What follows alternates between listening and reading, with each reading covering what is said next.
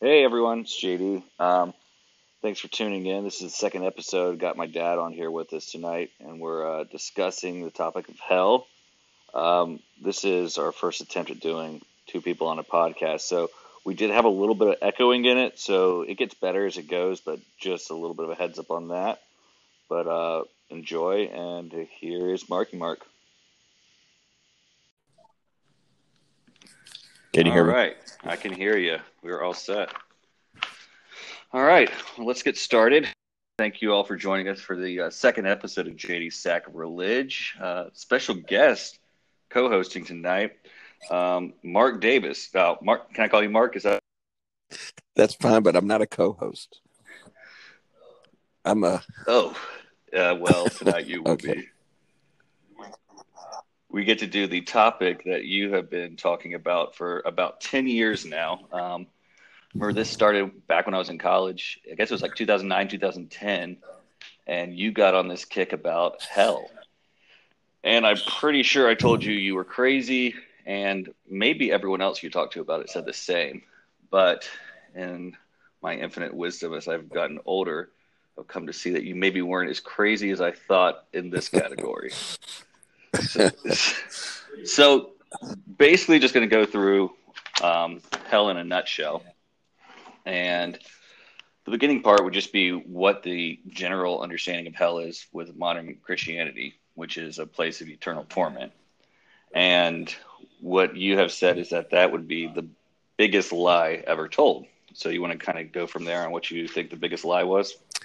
Well, I think the biggest lie was the first lie, and it's still working so well. Um, it's still in use. However, I think the keeper of the lie, instead of being the original one that gave the lie, which was the serpent, the keeper of the lie now is basically the church. But Hmm. the first lie was in the garden, and Genesis 2. Yes.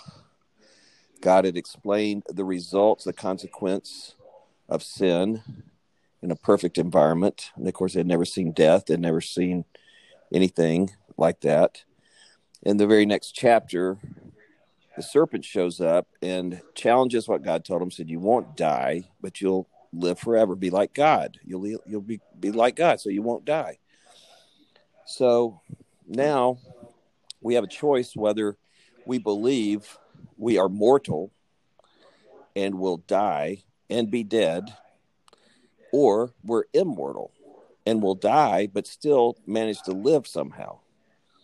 So that colors almost everything else you read in scripture, or almost anything. It's so foundational, so fundamental, whether you're immortal or mortal. God says you're mortal. He's the only one that's immortal. He offers a gift of eternal life, but we don't possess that gift. We need that gift. We don't have it. So we're very much mortal. And the enemy tells us we're immortal, and that's what we run with. And so Yep. that's, to me, in a nutshell, the greatest lie ever told, is most ingenious lie, and it keeps on giving today. Very true. Been doing this research and looking into this topic. I've noticed the theme is that the penalty of sin is always death in the Bible. When there was a group of people or an individual that was out of line, the penalty for them was death. There was never any kind of torture, any kind of eternal torment. And also, Jesus referenced it multiple times that he was coming to give the gift of life. And you touched on this, but it's hard to give someone something that we already possess. So the idea that he was coming and giving something that was out of this world, which was eternal life, implied that we don't have that eternal life to start with.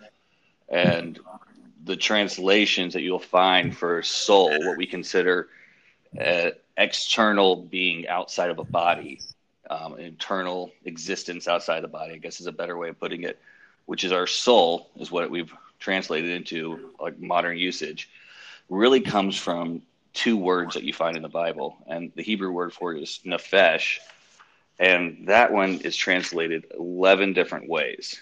And so you get that when God talks about breathing into Adam and he became a living, the word would be nephesh, or a living soul is how it's translated. Um, but you see that in making the fish of the sea, it's and that there were living, nephesh in the ocean. And so that word has been turned into an eternal being, when really it has been described throughout the Old Testament as throat, as life, as body, as any kind of living entity. And so we just kind of took this word and turned it into this, everlasting, being that we all possess.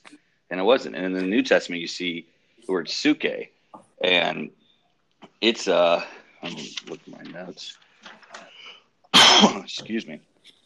Times in the New Testament, and it's translated soul 58 times, life 40 times, and then a bunch of different ones, heart, heartily, us, you, a couple of times each. But it's the same idea. They went ahead and the translators decided to use this word.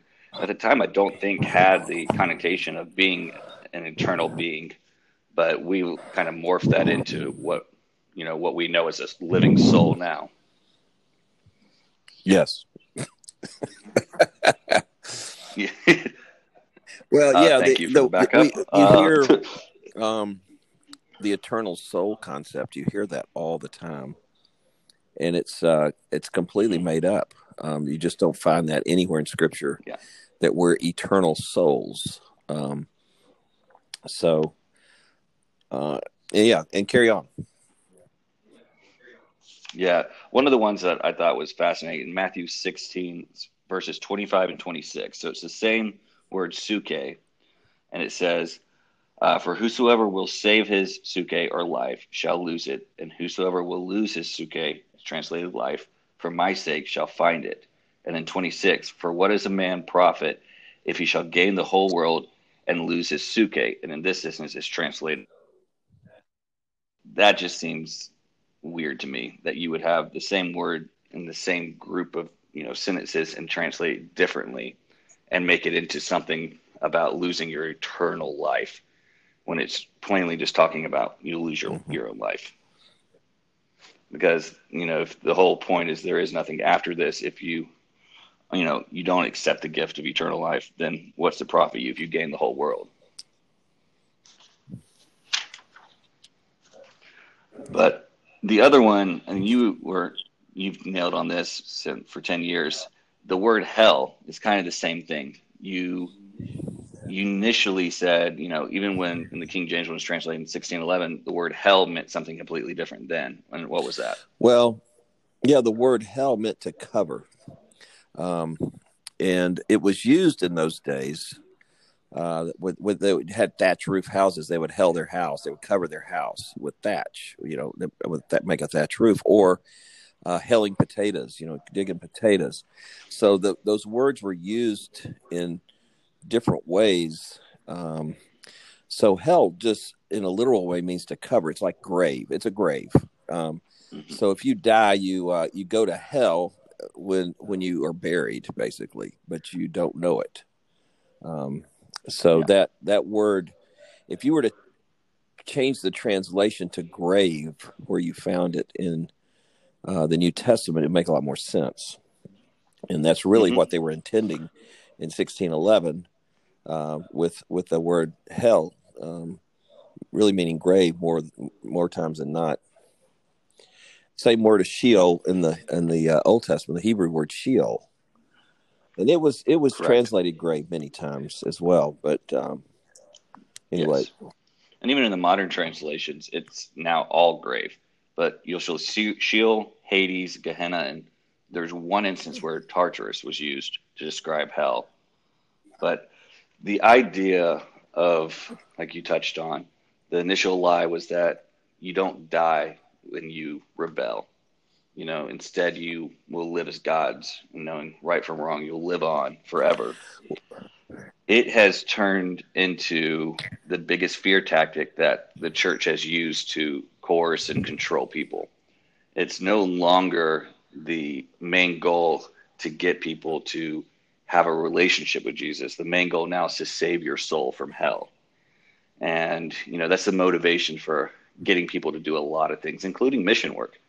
But you'll see, people just don't want to go to hell. But with that, theology or belief, you get some really, really weird, spin-offs from that, because people have a hard time accepting eternal torment.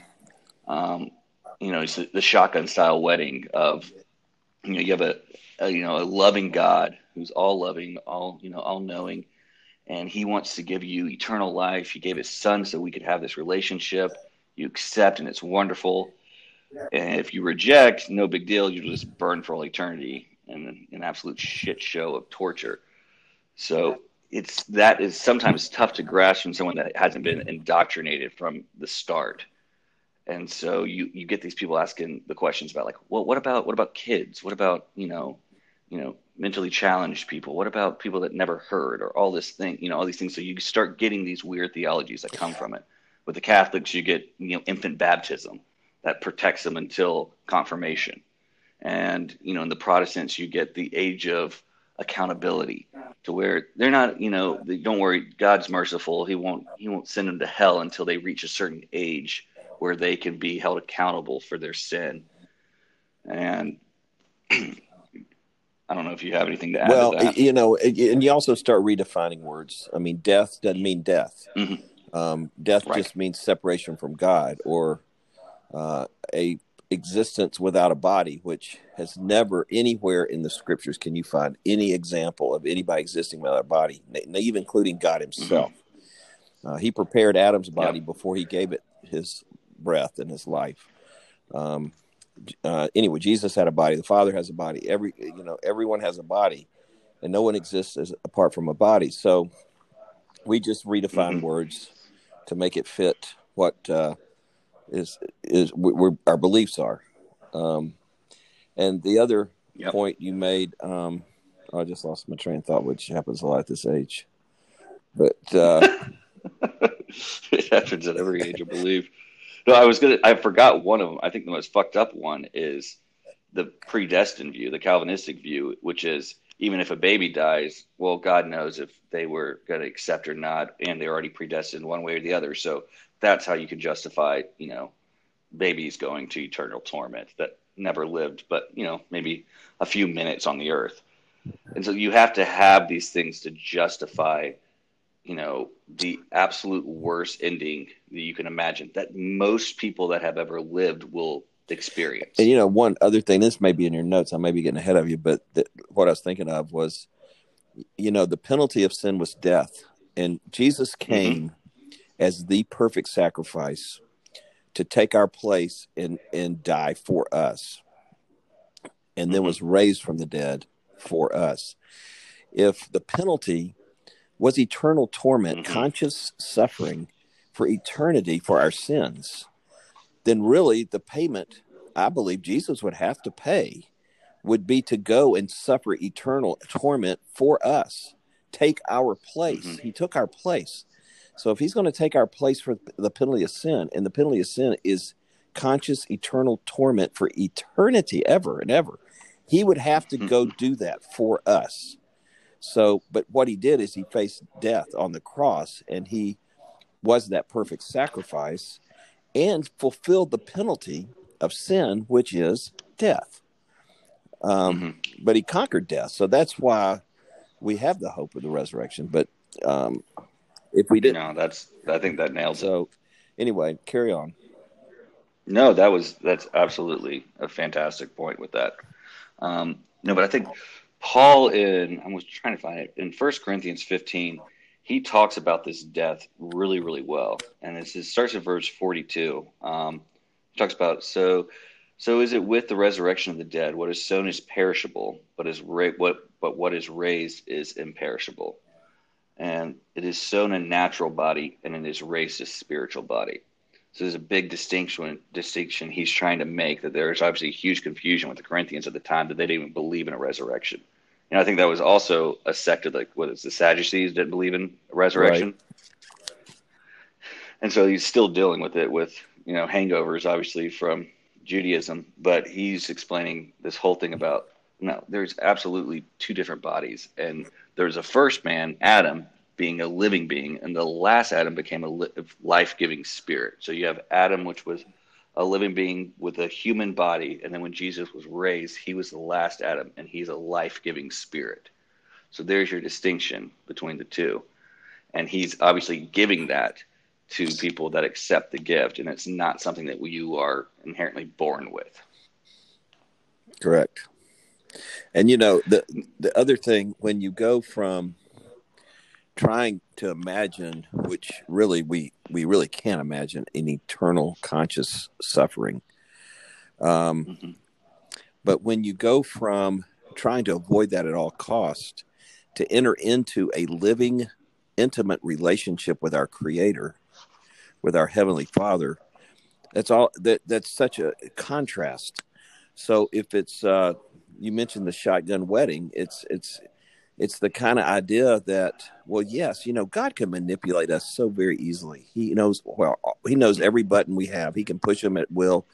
He could manipulate us to say or do anything he wants. He's God, and we're not. And yet, I think he's chosen to limit himself for the sake of relationship. He's given us complete free will, complete authority to make decisions for the sake of relationship. He's gone at great lengths so that what we have with him is real. It's not contrived. It's not manipulated. It's not forced. It's not a promise of goody goodies. It's not a threat. It's an offer of an intimate relationship with our Creator. Most incredible offer in the universe. But it's only real if we come willingly, if we come into this relationship apart from fear. Now, it may start as fear. We're fearful and we're scared and mortals and all that stuff. But he wants us to come. He gave us an offer of love and demonstrates it over and over. I just always say this when I have opportunities at weddings or whatever, but he offers a relationship in human relationships to learn about him. So you think about your earthly father. You think about your children if you're a father or a mother. You think about your best friends. You think about your brothers and sisters. You think about the people in your life that you enjoy true fellowship of a relationship, a joyful relationship. And you think about this, it's the best thing we have on this earth. Well, he wants us to learn that that's what he has for us with him. Only this is our Creator. This is our Maker. This is the one who knows us better than anyone. This is the one who gave his life for us, that we could rejoin him in what they had at the very beginning. So when we present it as that offer, apart from trying to scare people to death, it's a game changer. Yeah, and I've also I've thought about this a lot because I remember very, very distinctly, and I'll never forget it. I think I was maybe 10.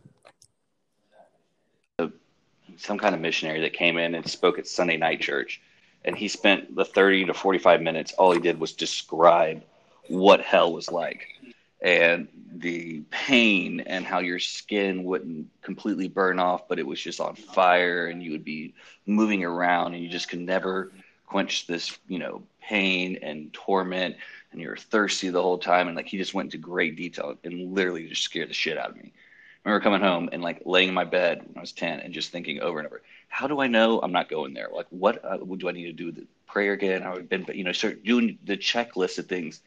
And it sends you on the path of not wanting to go somewhere instead of the relationship side. And the thing I'm excited about for Addie and Ella, and that they won't ever have that part to deal with. They won't ever enter in a relationship with the fear that they would be tortured forever if they didn't obey, or the fear that they would be sent apart from God and in the worst pain possible if they, didn't follow a step correctly.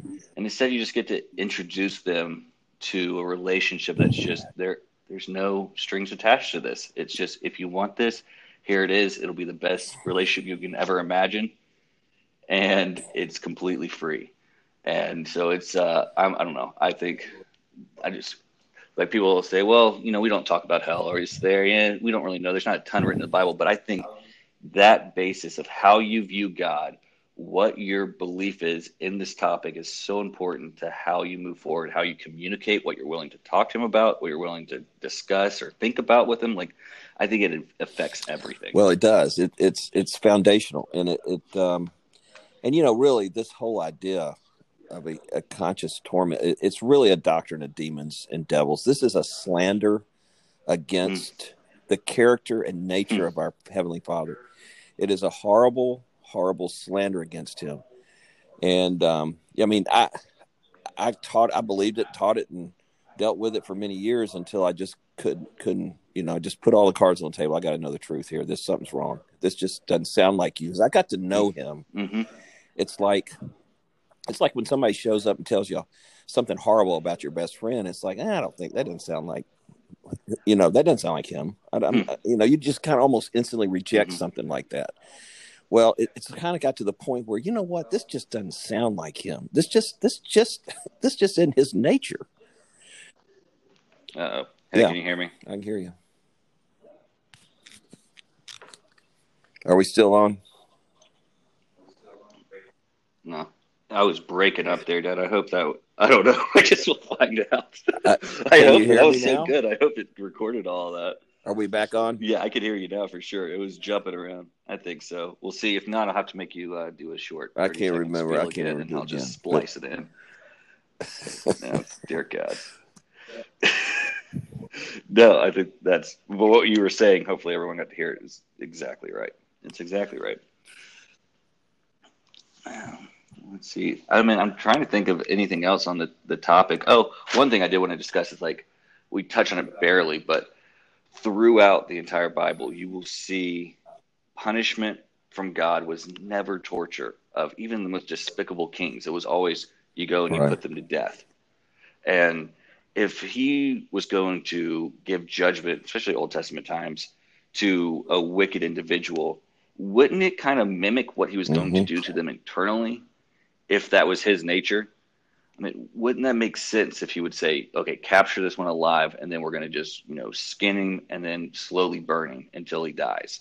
And then I'll take care of him for eternity after that. But it was always quick. It's death. Sodom and Gomorrah was death. You see these things. It wasn't ever, and so I feel like if it was going to be consistent with his nature of eternal torment, that he would be cool with torturing people on earth as well. I was thinking, I don't know when people think about who have you led anybody to the Lord, but I remember one time I was talking to somebody years ago, and he just said, all right, tell me what I got to say. And immediately I started thinking, we tell people pray this prayer after me, and it's like then you'll be okay. And I'm thinking, I told him, I said, I'm not going to tell you what to say. I'm not, you just need call out to God and just say what you want to say to Him. And I just left it at that. And when we separate, the conversation was over, I thought that's the weirdest thing you could ever tell anybody. It's like he was asking me, what do I need? What do I need to do? And I just thought, I'm not going to give him words, the sinner's prayer, or it just for some reason it didn't seem appropriate. And it's like, you know what, this is between you and God. You call out to Him, and he'll work it out from there. And it's going to be personal. It's going to be you and Him. And so anyway, I think a lot of times we just want people to say this prayer so we know they're out. They got that fire insurance. And we're missing the best part. We're missing the real thing, and it's yes. We don't need fire insurance. We need life insurance. I think right, and it's so much more powerful introducing them some kind of incredible relationship other than when you start off like, do you know if you die today where you go? Are you going to be burning or are you going to be with Jesus? That's you started on that, and it's just it immediately fear takes over, and it's defense. Whereas if she's like, hey, I just want to tell you about this incredible relationship on a spiritual side that you can experience, and nothing to it. It's he's there, he's wanting you. It's just you just have to reach out and you can find this relationship, and of course people will help you through this. But if that's the only quote unquote apple that you're offering, instead of we just are so desperate to get them in. So once saved, always saved. Okay, good. That one less person that'll burn for eternity. And that's our motivation. Then we don't care about seeing them Mm-hmm. Mm-hmm. grow in a relationship and actually enjoy the Mm-hmm. fruits of that relationship and, benefit from it. It's okay. We did our job. He's saved. Now go find a local church and get plugged in and start giving and serving and Mm-hmm. doing, all this stuff because you're so grateful you're not going to burn in hell for eternity. It just has turned everything backwards. It has. It's a hell of a lie. Yeah, it is a hell of a lie. That is exactly right. Well, I really don't have much more. Do you have any ending? Oh, I tell you what, I take that back. I did want to touch on, we didn't go through like Revelation or Second Peter talking about, the great white throne of judgment, where the second death. I think that's an important one to talk about. Well, yeah. I mean, that was one reading through Revelation every year. When I get to the great white throne, there were just several things that jumped out at me that didn't just square up with what I'd always been taught and believed. I mean, and taught others. I can't act like I've always known this. I haven't. But there were a couple things there that made me wonder too, because it talked about, I was always taught the second resurrection at the end of the millennium, at the end of time or on this earth, that it would be just the lost people. Everybody raised from the dead at that point would be lost and then thrown into that burning lake of fire for, to burn forever. But then when the books are opened, it made a comment, it said those that were not in the book of life were thrown into the lake of fire. And it's like, wait a minute, I thought everybody was thrown in there. So it made me stop and think, these aren't all lost people then. What's going on here? And then it talked about death is thrown in the lake of fire and hell is thrown in the lake of fire. It's like everything's thrown in there. And I'm thinking, wait a minute, right. they're how can hell be, that's what they're supposed to be in, is hell. So just a lot of things about that little section just never did square with me. And it talked about the second death. And it's, all these things are thrown in the lake of fire. That is the second death. So you have a second resurrection and a second death. Well, so these people were raised, so they'd had a first death, right? So that's why they're raised from that first death, and now they're thrown into the second death. So once again, we're back to the penalty for those that weren't found in the book of life. And I have some ideas about all the people that were found in the book of life, which maybe we'll do that another time. But the thing is, we're back to Genesis 2 at the very end of Revelation, and that is those that were not found in the book of life at the second resurrection then experience the second death, and I think they're dead. So the penalty for sin is death, and we see that that's what happens in the very end to those that aren't in relationship with God. Yeah. And that the part they'll bring up, well, what about the wailing and gnashing of teeth part? And I mean, my thoughts on that, I mean, you can correct me for sure, but if you find out the actual truth that there is a God that had this wonderful plan of relationship right there for you to take, and instead now you will be put out forever, I feel like being thrown in, there would be some serious people that would just be so distraught. You would hear the wailing and gnashing. And that, that phrase was used to describe like anguish, not so much pain. It was more just like distraught. Well, anguish I think Jesus used that. I'd have to go back and look at that whole thing, but I think he used that in quoting, Isaiah, or it's a quote from the Old Testament. So you'd have to actually go back and look at the context of that quote from the story in the Old Testament, right, and then pull it into what he's teaching. And I think it would make sense exactly what that was all about. But that would be a good mini study someday. Absolutely. All right. Well, I think that covers it. Not a bad effort for our first little dual podcast. It only took us, I think, 78 attempts to get this thing connected. So we'll get better at this and hopefully do another one with you. But thanks so much. And yeah, like always, enjoy. Thanks for listening. And I'll see y'all in hell.